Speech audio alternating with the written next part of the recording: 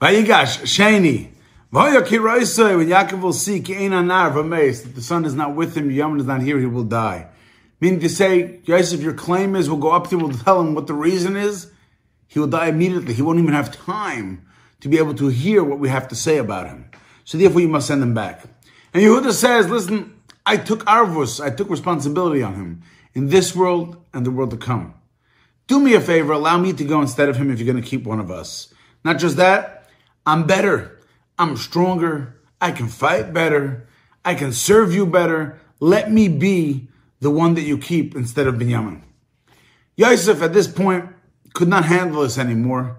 Either he couldn't handle that the Mitzrayim around him realized that Yehuda might be right, or he couldn't handle arguing with them more knowing that he's going to tell them soon, or he couldn't handle the fact that, hey, I just could answer all this with Ani Yosef.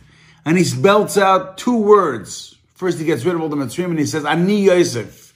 Those two words were the most shocking answer that anybody could ever hear to answer all the questions that they had. They thought he was an Egyptian.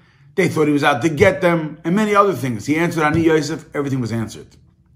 At that point, they were fearful. And they said, how do we know it's you? So he said, Ani Yosef, my name is Yosef. My real name is not Safnas Paneach, the name that I use over here.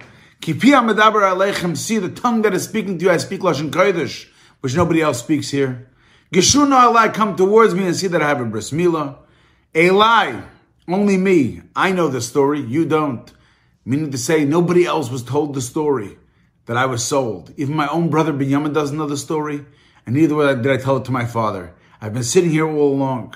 But do not fear me, and do not fear the story, as it is the Rebbeinu Shem who sent me here to be able to provide for you in the future.